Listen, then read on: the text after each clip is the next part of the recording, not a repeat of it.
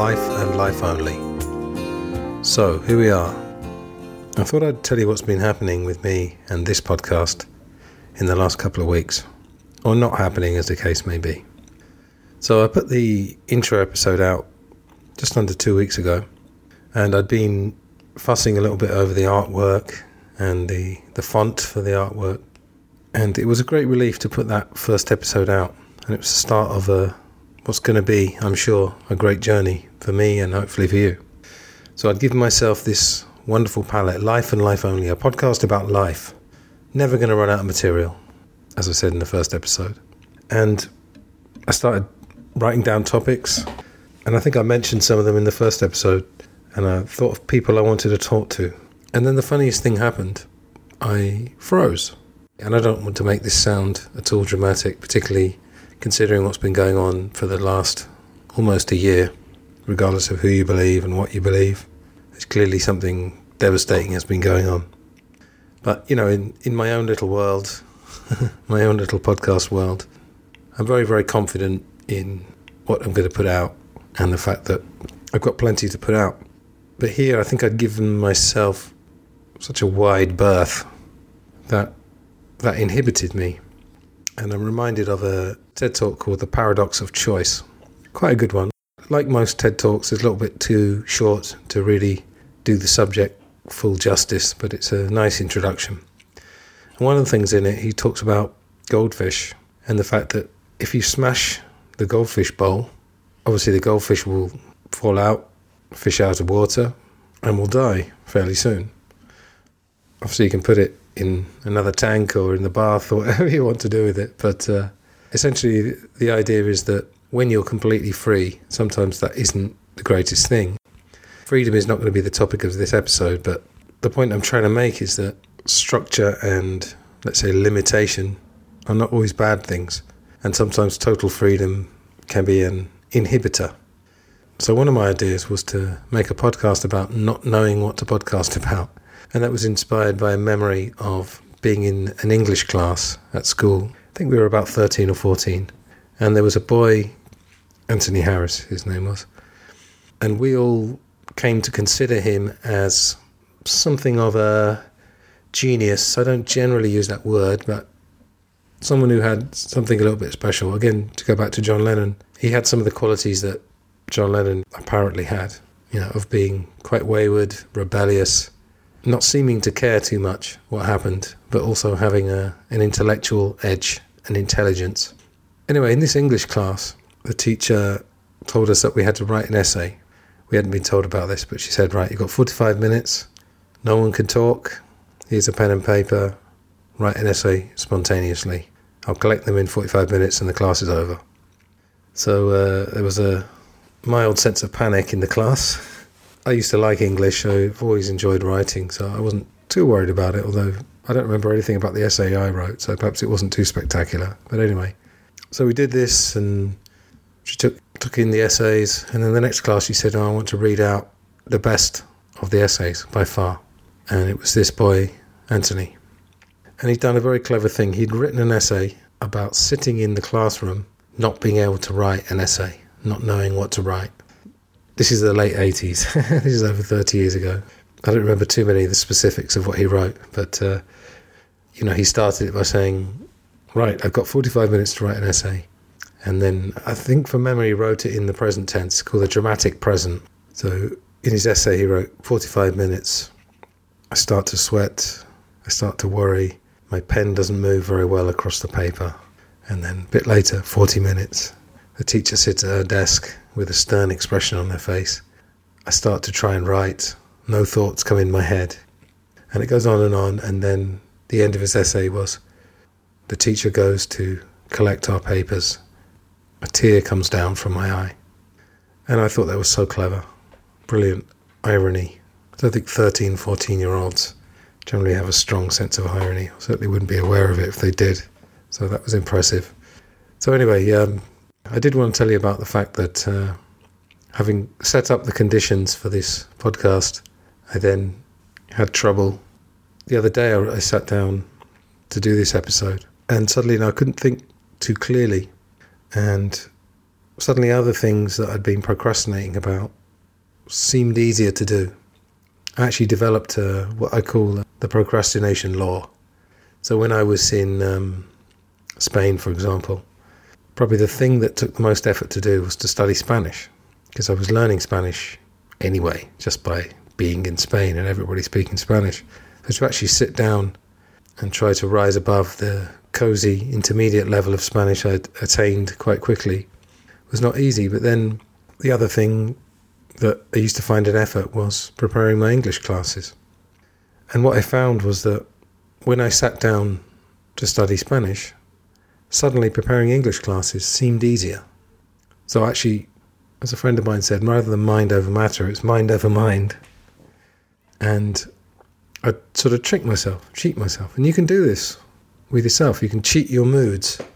You know, when you're young and idealistic, anything that seems like cheating, anything that doesn't seem authentic, seems like something you shouldn't do. But, you know, if you feel like you're in a bad mood, and particularly if you start telling people you're depressed, and I would argue that depression, the actual diagnosis of depression, would be something along the lines of chronic depressive moods.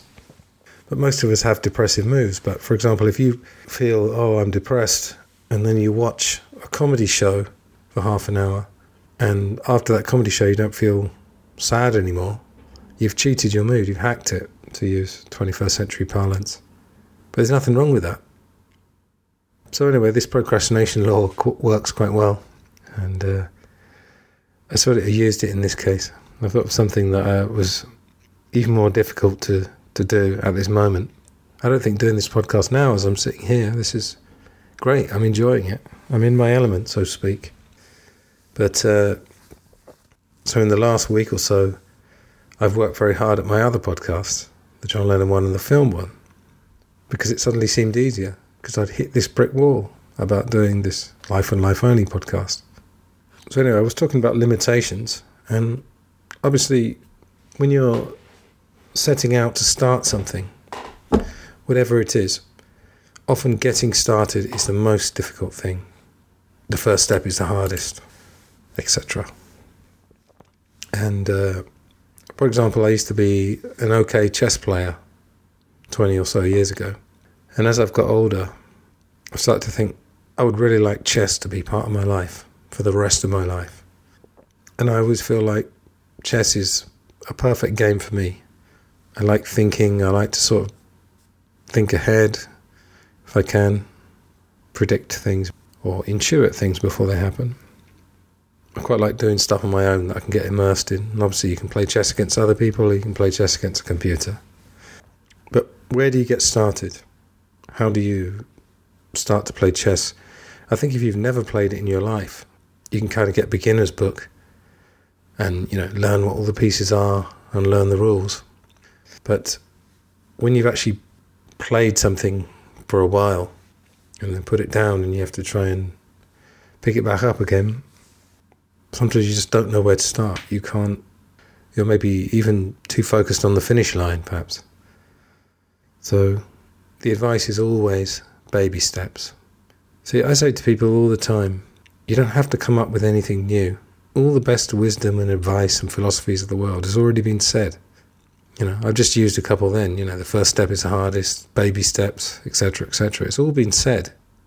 All I'm probably going to be doing in this podcast is collating all the things I've learned, and I'm going to have some guests on, for sure. In fact, it may turn out to be mostly guest episodes with guests.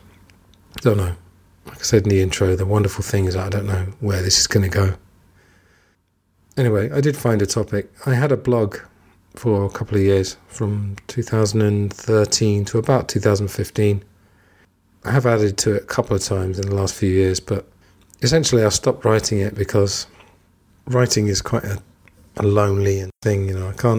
I've tried many times to write a novel, and I've still got the idea in my head, but it's been in my head for nearly 20 years now. And even just writing a blog post. I remember writing one, and I started at something like 2 or 3 in the afternoon. And I think it was autumn, probably October, November.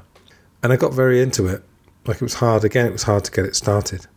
Then I wrote it, and I wrote the whole thing in about 4 or 5 hours, including researching it as I was going.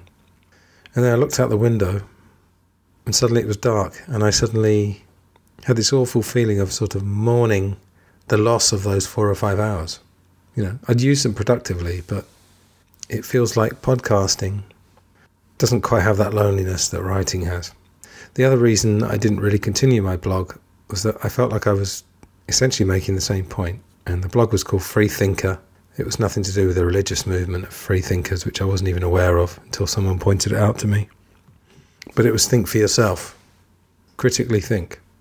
And I felt like the point had been well made. I mean, the blog was enormous. I don't even remember writing a lot of it, to be honest. I look back on it and I think, when did I write that? Anyway, so what I'm actually going to do here, I'm going to read a blog post. I think I wrote this in about 2014, but it's pretty valid. Most of the stuff in the blog was quite general and quite universal. It's called Cynicism and Free Thought. And the original inspiration was, I think it was in The Guardian, one of the English newspapers. I saw an article while probably sitting in a coffee shop, and I got quite inspired, and I wrote this, taking a few ideas from the article and then again using my own experiences and my own ideas to flesh it out. So I'm going to read it and then I will probably interject at various times.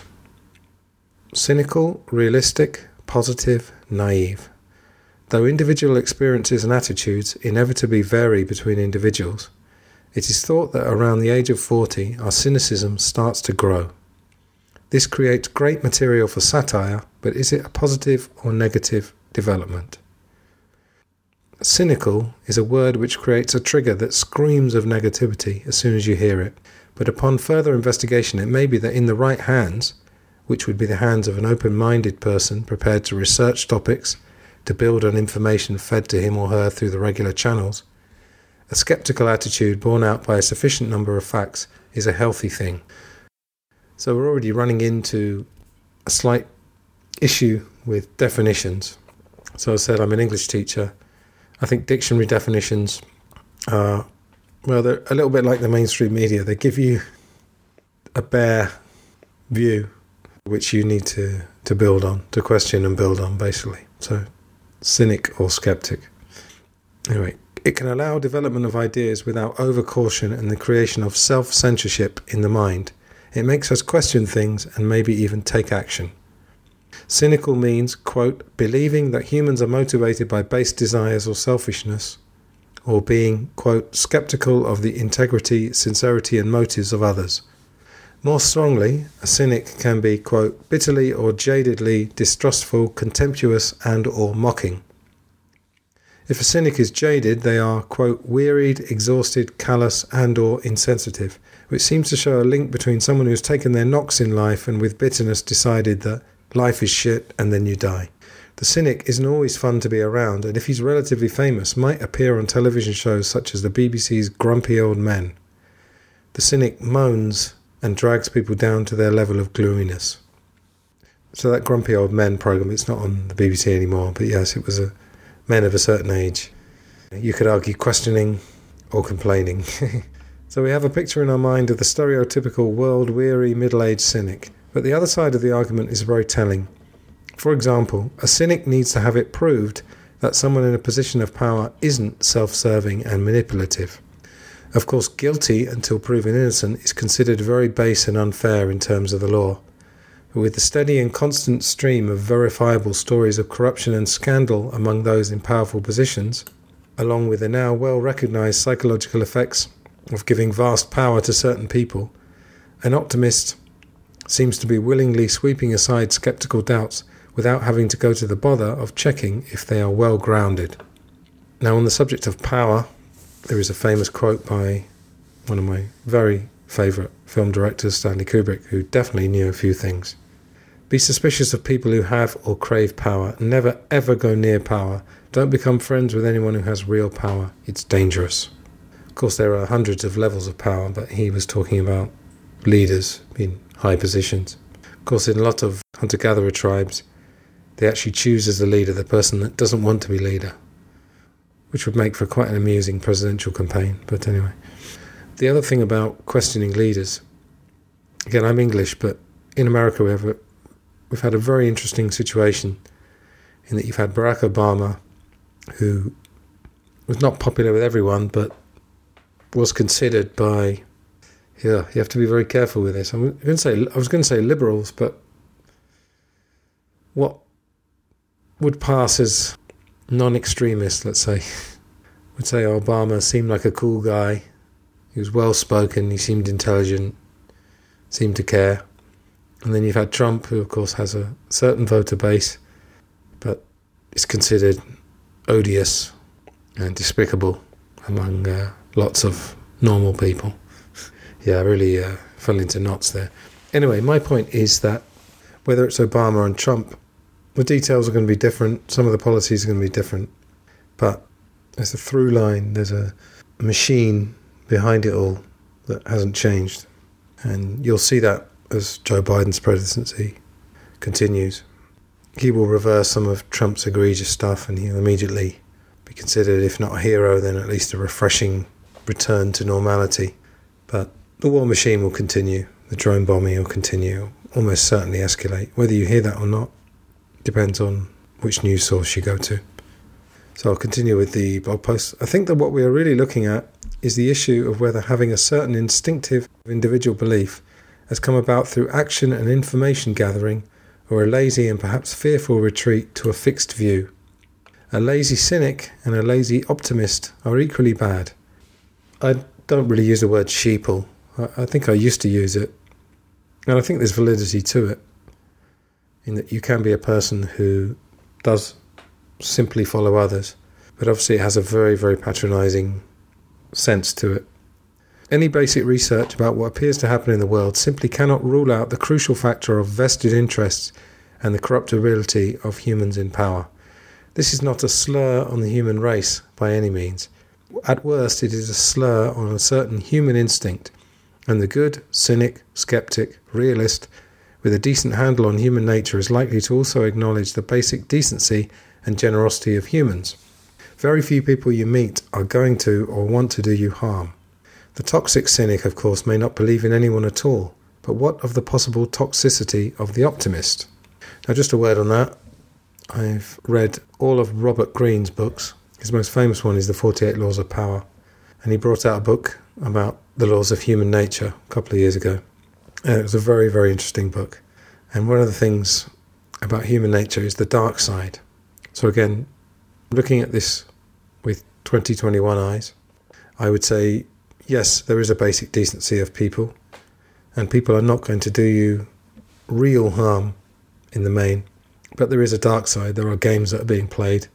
There's a book that came out 40, 50 years ago now, perhaps 40 years ago, called Games People Play. That's worth a look. I wouldn't study that too much, because then you might find that in all your future interactions, even with family members or your husband, wife, girlfriend, boyfriend, you might start to think, well, what are they trying to get out of this? And a lot of the time it's unconscious. So anyway, I think being aware of your own dark side is a very good start to being truthful within yourself. So the possible toxicity of the optimist. Their upbeat language could be chocolate-favoured poison, because it gives the impression that the system that runs the world isn't the problem. Rather, it's something wrong with certain people's brain chemistry. Apparently, some concoct wild conspiracy theories due to the need for excitement in their lives. This is something I covered in episode 1, but it's the idea that if reality is deemed to be completely different from the reality we are fed through mainstream sources, then the person must be a conspiracy theorist, a lunatic. It can't possibly be that they have seen through the system. And then I make a reference in the blog, which I won't read, about the global financial crisis, which was largely blamed on citizens wanting something for nothing and overindulging their credit options. Often the poor get blamed. People will talk about benefit scroungers. Again, that exists. All these things that people talk about, they exist. But the corruption at the very top seems to be almost given a free pass. I don't know whether we are just too impressed by power, by famous people and people in high positions. Anyway, the reality is that the aforementioned good cynic uses a negative attitude as a means, a searchlight, not a lazy end, to cut through the crap and seek the truth. And they actually live a lighter life in the sense of a committed non-participation in things which analysis tells you are absurd or even immoral. The utter folly of consumerism, coupled with the well-known cynical and merciless treatment of humans and animals in war or to produce certain items or act as entertainment, makes such non-participation an act of integrity. And it's nicer to have less pressure on yourself to follow all the things we are supposed to follow. Now, when I wrote this blog post, this was the year of, it was either the World Cup or the Olympic Games, and it was in Rio. And in the past, I'd enjoyed the World Cup and the Olympic Games, and I could take them both nowadays as simply sporting events. But what I've written here, the Olympic Games and sport in general undoubtedly reveal a dark side when analysed.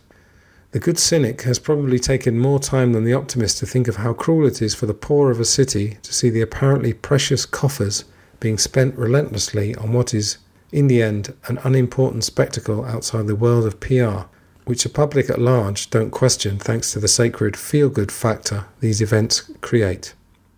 Now, it's well known for those who study this that when the Olympic Games used to come to a city, the plus side was that the city would get lots and lots of hopefully positive PR, unless anything terrible happened, which generally didn't. But they would be paying for all the stadia and the other facilities that were created, put together, especially for the games, and then not used. Now, one good thing that has happened is that a lot of fields and pitches, etc., that are constructed for the Olympic Games do now get used. But really, the idea of the city needing the publicity of the Olympics is quite absurd. London, for example. And we live in a different world now. People travel a lot more. And with regard to Rio, what would the poor think of that? To see all that money being spent? Yes, a lot of money comes in. But do you think it goes to the poor? I think the optimist would like to think so. So, on the subject of the feel-good factor, society and the mainstream media seem to have a label, a tag, or an angle that can be placed on a person who questions and which people tend to follow. So a questioner of the whole idea of the Olympics is a killjoy. If you happen to be in your 30s or older, you're getting old or growing cynical. If you're very fortunate, you might even be called a nihilist. Definitions of nihilism include, quote, an extreme form of skepticism that denies all existence, a belief that all values are baseless and that nothing can be known or communicated, and a belief that traditional morals, ideas, beliefs, etc. have no worth or value. Note the subtle difference between the first two definitions and the third, which focuses on traditional values rather than all values. Substitute traditional for mainstream, and change have no worth or value for should always be questioned and never be blindly believed to be true, and you have a healthy skeptic. Bit of a mouthful there, but the idea is that nihilism can mean that you see through all the bullshit. So I stopped having a telly years and years ago, but last year I was in Liverpool for 3 months, and the flat I rented already had a telly. And, occasionally it was nice. There were a couple of programs I'd like to watch. But I decided to spend a few hours watching it and study it, use the time productively and think about what worldview is being presented to me here. And, it's a little too much to go into here. I could easily do an episode about this in the future. But a lot of the subtle messaging, which obviously is related to advertising, is that you're not good enough and you have to have this optimism and certain things are not to be questioned. That was the other thing that was very implicit. It wasn't said much, but it was out of the question that politicians might not have your best interests at heart. And, I think we are growing sceptical of politicians. And again, obviously when you get a character like Trump, or we've got Boris Johnson here in England, certain people have decided that they're evil, so they are questioning it, but they're not really questioning. They're questioning those characters who are in that place at this particular time without really realising that there's a machine that goes on regardless. Now, whether you think there's a power behind the throne, whether you think it's corporate leaders or a shadowy elite, whoever it is, have no doubt that there is a machine in progress. And I will undoubtedly do episodes on the media, and I have a couple of friends who are journalists, so we're going to explore that. how people get their news and how it's consumed. I mentioned TED at the beginning. TED Talks are great for certain areas, but they all come with an implicit sense that things are generally quite rosy and people have your best interests at heart. And that's a form of toxicity, as I wrote in this blog post. As far as things not having any meaning, there are a couple of things to say here. Anyone reading this can take the 10-minute test, which takes a lot less than 10 minutes to actually do. Do it right now, this minute. Here you go. Ask yourself, if you suddenly found out you had 10 minutes to live, how many of the things that are bothering you and holding you back now would mean anything at all? In particular, how many of the small gripes that are irking you about those close to you or in your acquaintance, and the small or large grudges that you're holding against people or the world in general, would retain their significance to the very end of your life? I fully understand that serious illness, extreme suffering and premature death are exceptions to this rule, but mercifully few of us have to encounter these with any kind of regularity. For the majority, life seems to be mundane and rather humdrum, giving us time to stress ourselves out about all manner of things that our creative minds care to invent or give significance to. These kind of thoughts have no real meaning. In addition, we live on a planet with a surface area of 510,072,000 square kilometres, which is home to over 7 billion people and anything between 10 and 30 million different species of animals. It may seem like a small world if you travel to Australia from England and happen to encounter the person who was your best friend at school, but would you want to clean it? And that goes back to a line that someone I was backpacking with 20 years ago said, it's a small world, but I wouldn't want to clean it. The vastness, if you look at it, is absolutely staggering. When you look at space, the numbers and proportions become astronomical. Rather than give you all the numbers here, I'm going to attach a video to this, which will make the point very succinctly, just about how utterly meaningless our lives are. But that's not a bad thing. Our lives do have meaning in its own context. It's like a sports match. I used to be into football. I used to watch England on a big flat screen in our local pub when England were in the World Cup and usually lost on penalties. And we were so into it. But it was like a film that you get into. It's like watching Rocky IV, which I watched when I was a kid. We cheered on Rocky, but we knew it was a film. This was real. England were in the World Cup, but we knew it wasn't important. And then when England went out, I remember there was a guy I used to work with. And people used to say, oh, don't go near him for the next hour.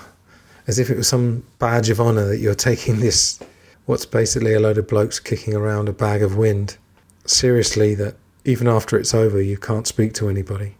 And I'm not having a go at football fans, but I think in all these things, we need to know what's really important, or what's important only in its own context. And the point that was made earlier in this blog post about the cynic not buying into certain things. Valentine's Day is a good example. Again, people listening to this, maybe you love Valentine's Day. I'm not trying to rain on your parade, but I used to say to my girlfriend, any day can be Valentine's Day. Don't expect me to do anything special on February the 14th. I might surprise you I might take you out for a quote-unquote Valentine's Day dinner on July the 31st. And we won't have to pay double and have it all contrived. Christmas is obviously another thing. Christmas just gone by, and was able to see my family on a limited basis. And I loved it, not cynical about everything to do with Christmas, but I just don't buy into this thing of being told when to celebrate things, Anyway, if you're finding this too cynical, we're nearly at the end. To say something is insignificant, worthless or meaningless is purely contextual as to whether it's good or bad, and bear in mind that this kind of language manipulation is willingly or otherwise used to persuade and to invade our free will on a daily basis. As life gets harder, faster and statistically worse for our mental health and happiness, which is provable, which is itself a strange development as we, quote, evolve and grow as a species and presumably as a society, the need for optimism and happiness seems to grow also. The daily grind of quiet misery means that we need smiles and positivity, even if it's just positive language without substance. But the good cynic, skeptic, non-believer, non-participant, etc. is perhaps more valuable and vital than ever if he can prove that he's done his research, thought about it, and arrived at what appears a pessimistic conclusion through a positive quest for the truth, not a bitter need to spread his own negative psychology onto others. In conclusion, spread love and happiness to your fellow man, but also question everything. Now, when I wrote that blog post, I was quite heavily involved with activist groups, and some of what you've just heard might seem that I was a little bit gung-ho about it, and perhaps I was, but I still think you should question everything. And I don't believe that what I've just read there is negative. I think it's reasonably useful, and I think it's making a point that is worth at least bearing in mind. So I haven't taken too much of your time here today. And let's see if I can get the next episode out quickly, or whether the procrastination rule will mean that my other 2 podcasts do better than this one for another week or 2. We will see. But I have lots of contacts that I've made over the last few years and people who are willing to collaborate. So we'll see what we come up with. As I mentioned, if you haven't heard the intro episode, this podcast is a search for inner and outer truth. And it will have 2 general strands, one of which will be more life coaching and psychology. The other one will be more to do with alternative media. Now, what I've just read today, in theory, has a little bit of both, but I feel that it's more the former. That's why you're getting the mellow music. Again, I mentioned on the intro episode that I've got 2 different themes, one more mellow and one slightly more hard-hitting. So this is the mellow one. But thank you very much for listening, and I'll be back pretty soon with episode 3 of Life and Life Only. There is a Facebook page, also called Life and Life Only. There's a Twitter handle at LifeOnly75. And if you do like this, then please subscribe. Podbean is where I host it from, and that's the link that you've probably clicked on, but I'm on all the other podcast channels. So if you would share it, like it, all that good stuff, I'd appreciate it. And I'll see you very soon. Thank you very much for listening, and goodbye.